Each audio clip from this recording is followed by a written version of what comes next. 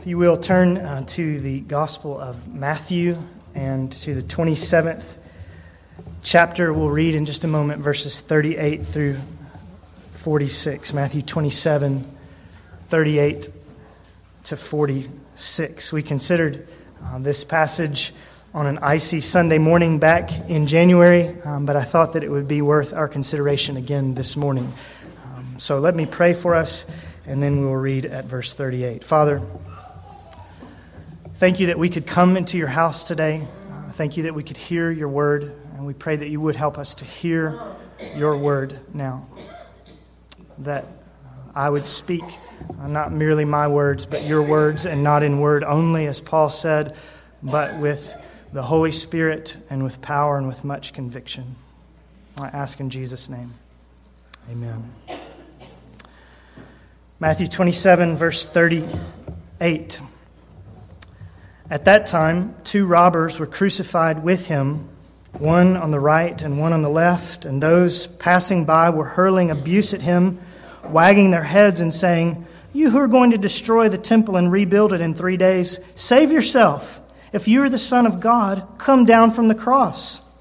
In the same way, the chief priests also, along with the scribes and elders, were mocking him and saying, "He saved others. He cannot save himself. He's the King of Israel. Let him now come down from the cross, and we will believe in him. He trusts in God. Let God rescue him now, if he delights in him. For he said, 'I am the Son of God.'" The robbers who had been crucified with him were also insulting him with the same words. Now, from the 6th hour, darkness fell upon all the land until the 9th hour. About the 9th hour, Jesus cried out with a loud voice, saying, "Eli, Eli, lama sabachthani?" That is, my God, why have you forsaken me?" It's an astounding question, is it not, there in verse 46? It's an unnerving question if we take it seriously. Jesus, the Son of God, says to his Father, my God, why have you forsaken me?" Why you, of all people, forsaking me, of all people that could be forsaken? Just imagine for a moment that this was the very first time you had read the Gospel of Matthew. It may actually be the first time that some of you are reading the Gospel of Matthew. And just imagine yourself working your way through the first 27 chapters of the book, reading about this Jesus, a man who knew no sin, a man who was the personification of love for his fellow man, a man who taught like no one else ever taught, a man who was attested by God with miracles, a man who walked closer to God than anyone else ever walked, a man who was actually God's own Son. And now, after reading all of that, as you near the end of the book, you hear this man crying out to this God, "Why have you forsaken me?" Surely a good God, you would say to yourself, would not forsake his own Son, would he? And surely a good man like Jesus wouldn't accuse a good God of such a thing, right? And yet, here we have Jesus asking the question, why have you, a good, gracious God, forsaken me, your sinless, obedient Son? We could understand why other people, sinful people, might have forsaken Jesus, but how could God forsake him? And we could understand why God might forsake certain people who are unrepentant in their sin, but how could he forsake Jesus, of all people? When we think who is asking the question here and to whom it is asked, this is surely one of the most astonishing questions in the Bible. And I hope that it's a little bit astonishing to you this morning, even if you've read it a dozen times before. My God, why have you forsaken me? And I just want to consider this question this morning under 3 headings. First of all, I want you to think about the origin of Jesus' question. The origin of this question. Now, some of you perhaps are familiar with the book of Psalms, and you know that it is a book, really the Bible's hymn book. It's a book full of songs to the Lord. And if you've ever read any of those songs or sung any of those songs, you will realize perhaps that before Jesus ever said these words on the cross, my God, why have you forsaken me?" David, the psalmist, wrote them in one of his hymns. Particularly, these are the first 9 English words of Psalm 22. Now, as I said, the Psalms are meant to be sung. They are the Bible's hymn book, and they so often speak exactly the things that God's people would like to say. That's why they function so well as a hymn book. Sometimes if you read the Psalms, and I'd encourage you to do that, you will find yourself saying, David, the psalmist, is putting words right into my mouth. David is saying exactly what I'd like to say to the Lord. David is expressing exactly what I feel sometimes. So many of David's experiences mirror our own, such that his words can often become our own. We can take them onto our own lips and sing them ourselves to the Lord. And that's what the book is there for. For instance, that's why we love Psalm 23. That's why so many people know Psalm 23, because it says just what we would like to say. The Lord is my shepherd, I shall not want. He makes me lie down in green pastures, and so on. The Psalms have a way so often of putting just the right words into our mouths. And Jesus, having become flesh and dwelt among us, could say the same thing, couldn't he? The Psalms so often for Jesus said exactly what he wanted to say. That was true for him just as it is true for us. He often felt just what David felt, and he could sing just what David sang. And even more than that, Jesus could often say what David said because under the Holy Spirit's guidance, David wrote his Psalms for Jesus, even more than he wrote them for us. The Psalms are written to be sung not just in David's voice, but in your voice and in mine. But even more than that, the Psalms, though they were written with the pen of David, are written primarily for the voice of Jesus. He's the chief worship leader in the church. He is the one about whom the Psalms speak most vividly. The Psalms are written ahead of time, were written ahead of time to record what the Messiah would think and feel and say and do and sing. They are sometimes, therefore, called messianic psalms. And that's the case with Psalm 22.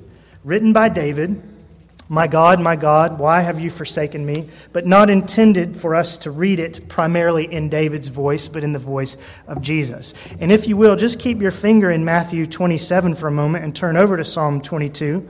If you're using a Pew Bible, it's on page 562 in the Pew Bible. And I would like to show you how some of what this psalm says could be spoken of David himself, who wrote it. But much of what David says here goes well beyond David's own experience and can only be applied to Jesus. And I want just to walk you through the psalm briefly, reminding you that this psalm, written with the pen of David, is written for the voice of Jesus.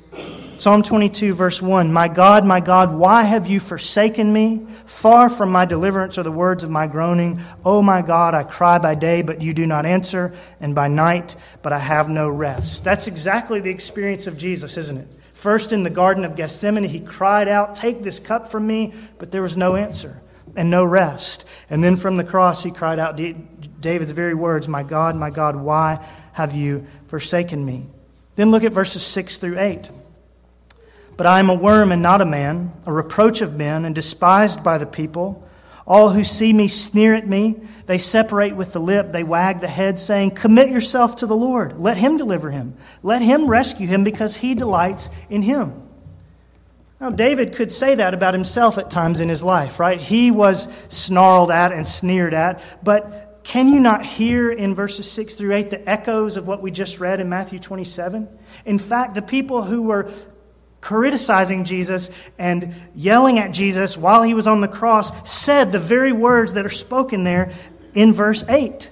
This is a psalm about Jesus. Then even more clearly we see it in verse 14 where David writes, I am poured out like water and all my bones are out of joint. My heart is like wax. It is melted within me. Picturing what happens to a man as he hangs on the cross. His bones are pulled out of socket. He begins to suffocate in his own bodily fluid so that his heart feels like it is melting away like wax. Verse 15, my strength is dried up like a potsherd and my tongue cleaves to my jaws, and you lay me in the dust of death. That's why Jesus said, I thirst, from the cross, because his body was dehydrating as he hung there. Verse 16, dogs have surrounded me, a band of evildoers has encompassed me, they pierced my hands and my feet. That never happened to David, did it? This psalm was written about Jesus. In fact, when David wrote these words, crucifixion had not even yet been invented. This is a psalm about Jesus. Verse 18, they divide my garments among them, and for my clothing they cast lots. That's exactly what happened among the Roman soldiers as Jesus hung there. And then verse 22, I will tell of your name to my brethren. In the midst of the assembly I will praise you. Does that sound strange at the end of what we've just read in Psalm 22? Here's a man whose heart is melting like wax. Here's a man whose hands and feet are pierced. Here's a man who is being crucified, and yet he can say, I will praise you in the midst of the assembly. I will, future tense. How does a person who's being crucified in the future praise God in the midst of the assembly? Not just in heaven, but in the midst of the assembly. Only if he rises from the dead, right? So here is a prophecy of Jesus' resurrection. And again, I submit to you that David not only did not have his hands and feet pierced, not only did David's heart never melt like wax, but surely David never rose from the dead. So this psalm, written in the pen of David, is to be read in the voice of Jesus. This is a messianic psalm, a psalm about the Messiah. And of course, Jesus knew that. We see in retrospect that Jesus knew that. He knew that Psalm 22 was written for him. He knew that he would undergo all of these sufferings. And so as the Psalm 22 sequence of events begins to unfold on the cross here in Matthew 27, Jesus quotes the first line of the psalm. Why does he quote the psalm? Why does he say, my God, why have you forsaken me? Well, as we'll come back to in a moment, he said that because that's really what he felt. That's really what he was thinking in that moment. Those words came from his heart, not simply from Psalm 22. And so, in one sense, Jesus quotes the psalm the same way that we do, because he is saying to himself, this psalm says exactly what I want to say at this moment in my life. But the reason I take you back to the psalm and show you what it's all about is to point out to you that Jesus probably also quotes Psalm 22 to draw the attention of the crowds gathered around the cross that day to the entirety of this psalm. In those days, there were no chapter or number verses, or no chapter or verse numbers in the Bible.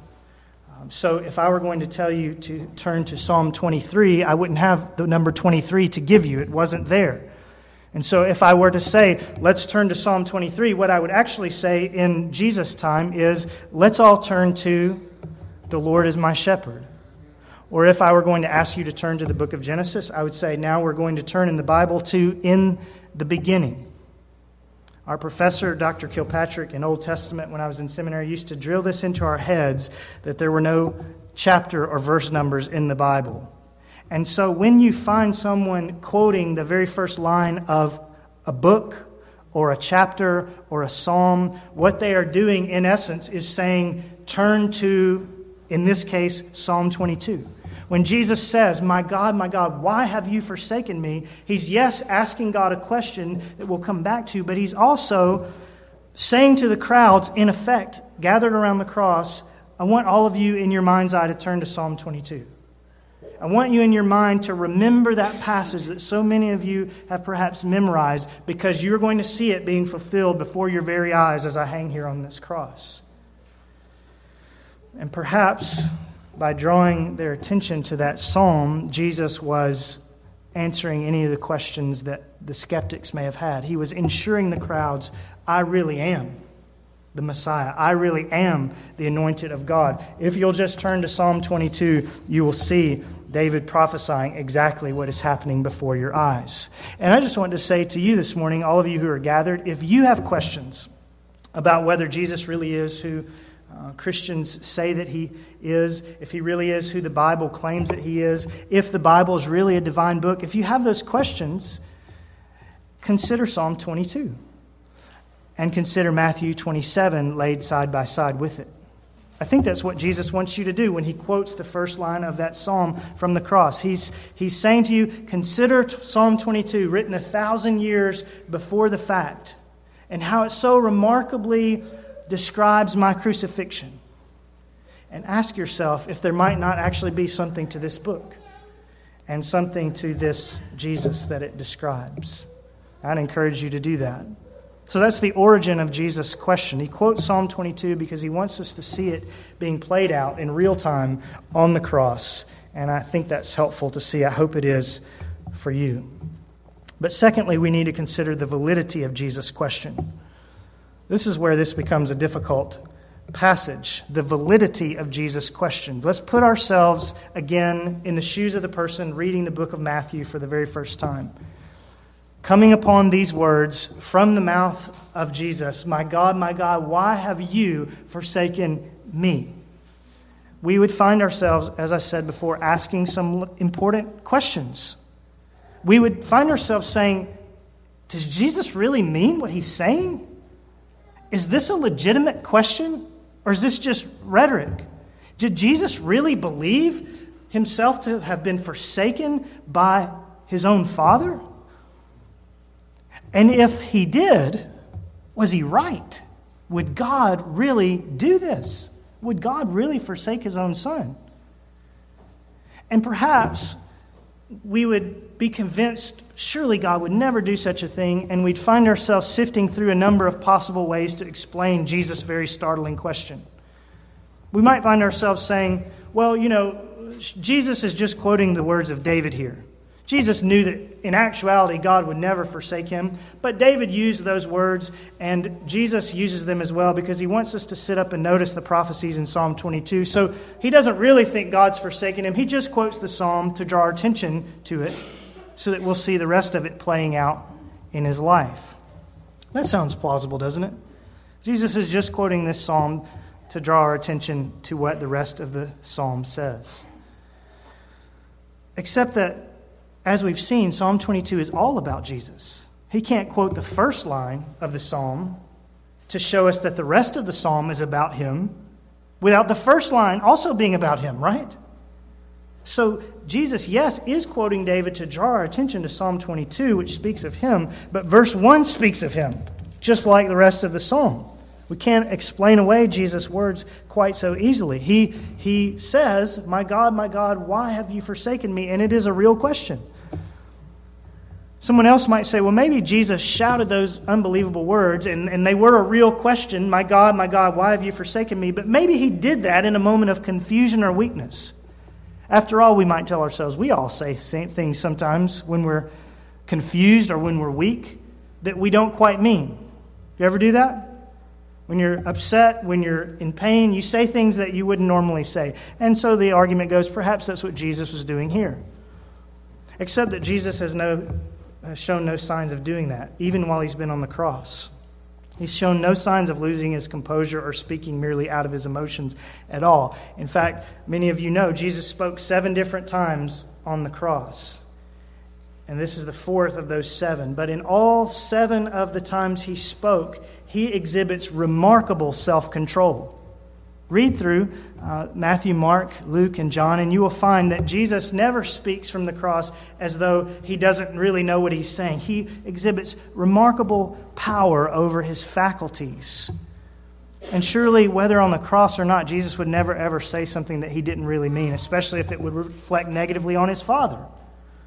Surely he wouldn't have voiced any thoughts about being forsaken by God unless he believed it to have been true. Someone else, though, may argue that Jesus' words then perhaps are an example of hyperbole. Maybe Jesus here is overstating the case for effect so that people will sit up and listen. He did do that from time to time, didn't he?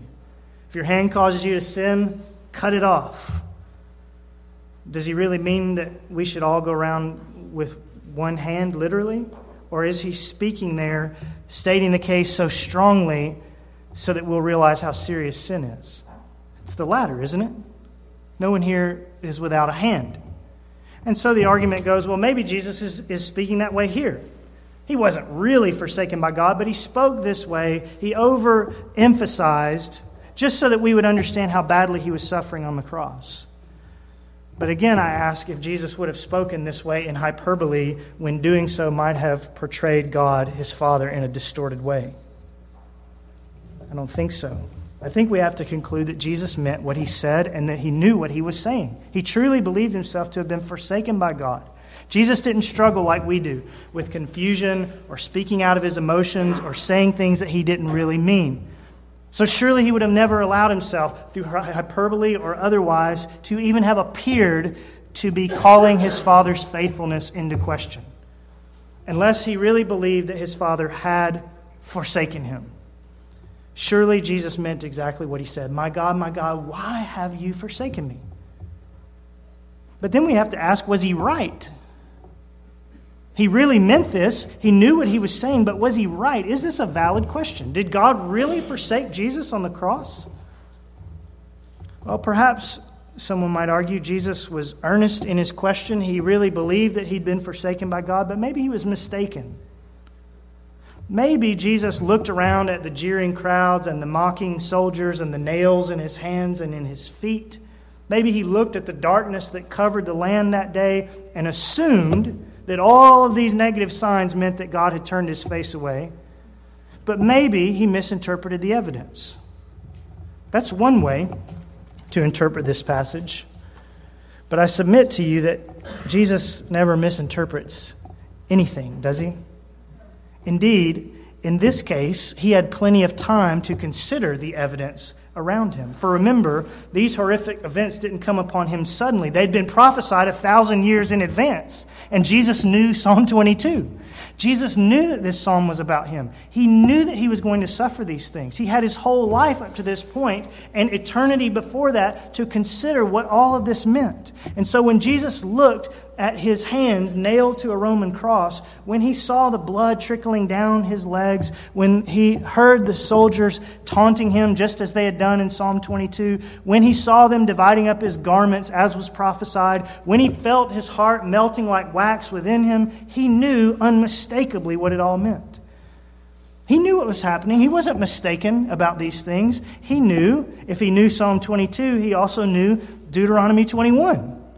Which tells us that whoever is hanged is accursed of God.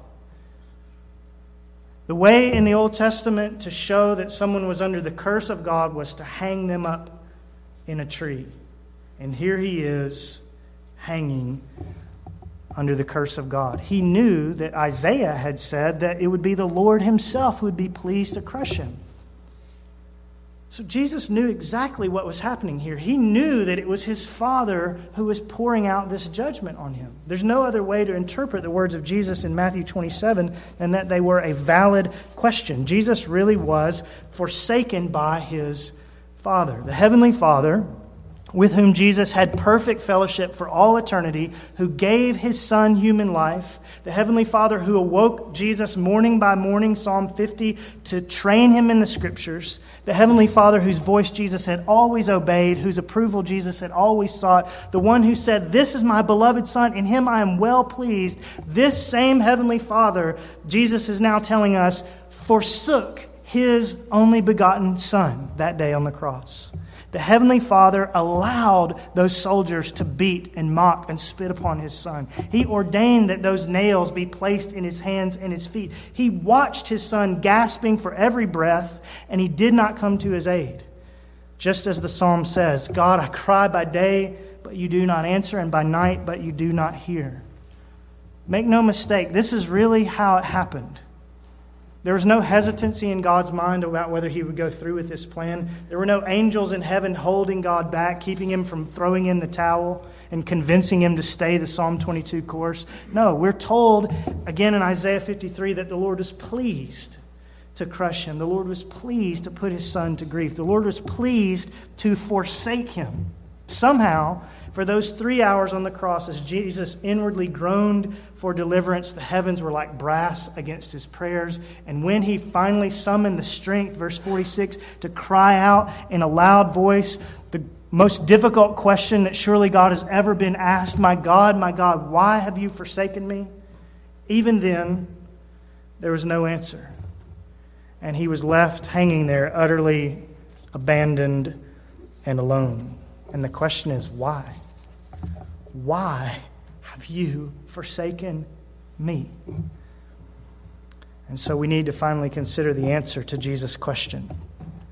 My God, why have you forsaken me? It's quite a question. But what's the answer?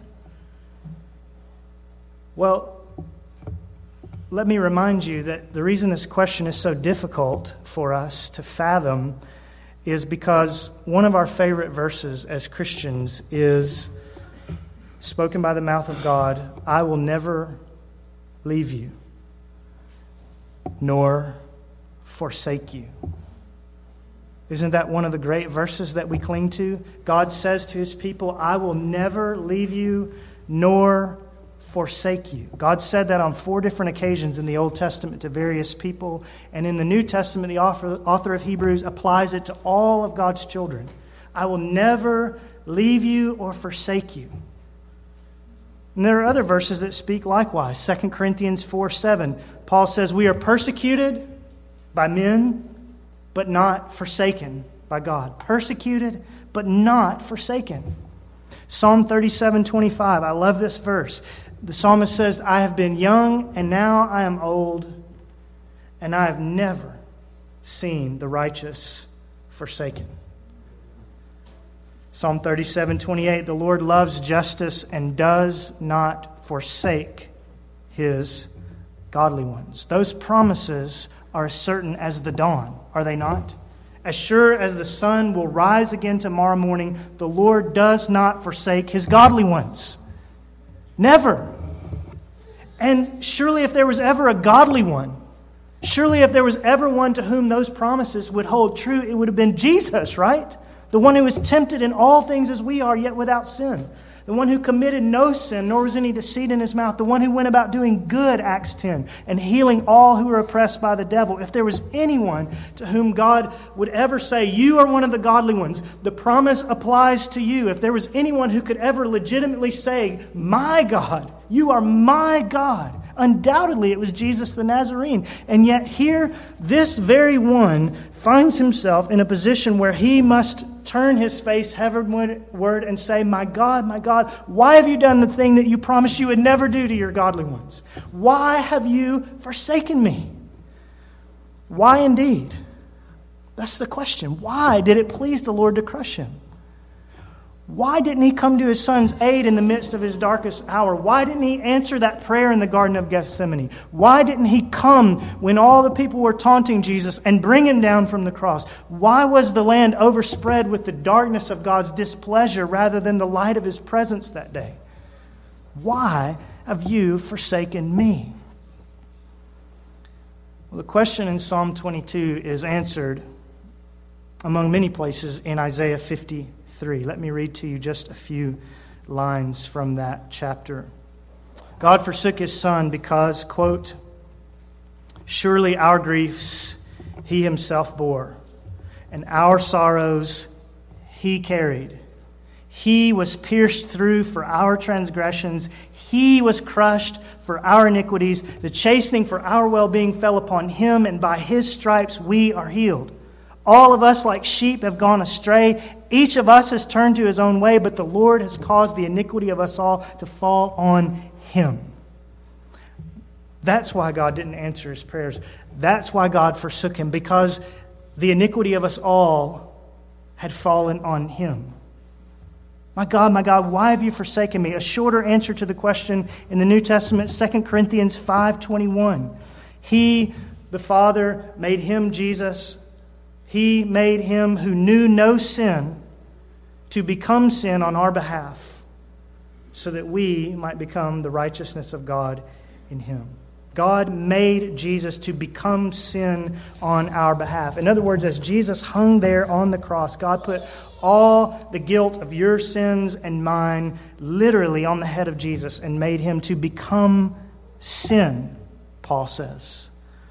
And then, according to Isaiah, God did to this one who had become sin what God always does to sinners. He poured out the fierceness of his wrath upon him, unstintingly, in full measure, and without mercy. God crushed his son. God did not heed his cries. God abandoned him to a sinner's fate precisely because his son was in that 3 hours carrying the guilt of your sins and mine.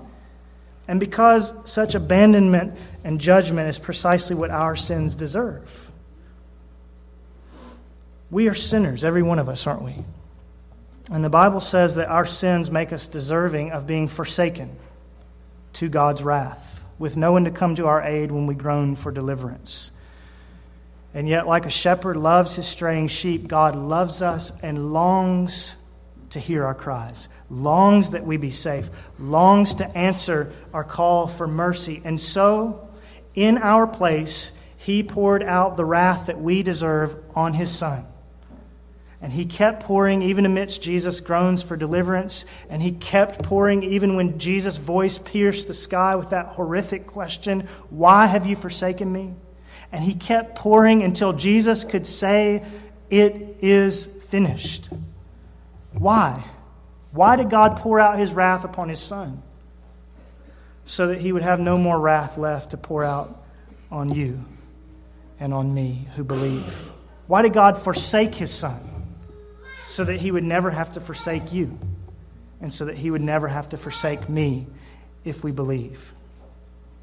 I've told you before, and I tell you again, Sinclair Ferguson, the pastor in South Carolina, has said we would almost think that God loves us more than he loves his Son. That's impossible, of course, but when we consider that God forsook his Son so that he wouldn't have to forsake us, we would almost think that God has placed us above his Son. So the answer to the question, my God, why have you forsaken me, is this: I've forsaken you, my Son, says the Father, in order that we may say together to undeserving sinners, I will never leave you, and I will never forsake you. Do you know this Jesus who is forsaken for you? Have you turned from your sins to follow him? Is he really everything to you? Is your hope of eternity pinned entirely upon him? Is his sweet name often on your lips? And do you know the forgiving love of his Father? The God who so loved the world that he gave his only begotten Son, that he forsook his only begotten Son so that he would never have to forsake you who believe. Do you believe? Would you believe in this Jesus today? And if you would you not live every moment of your life to his praise?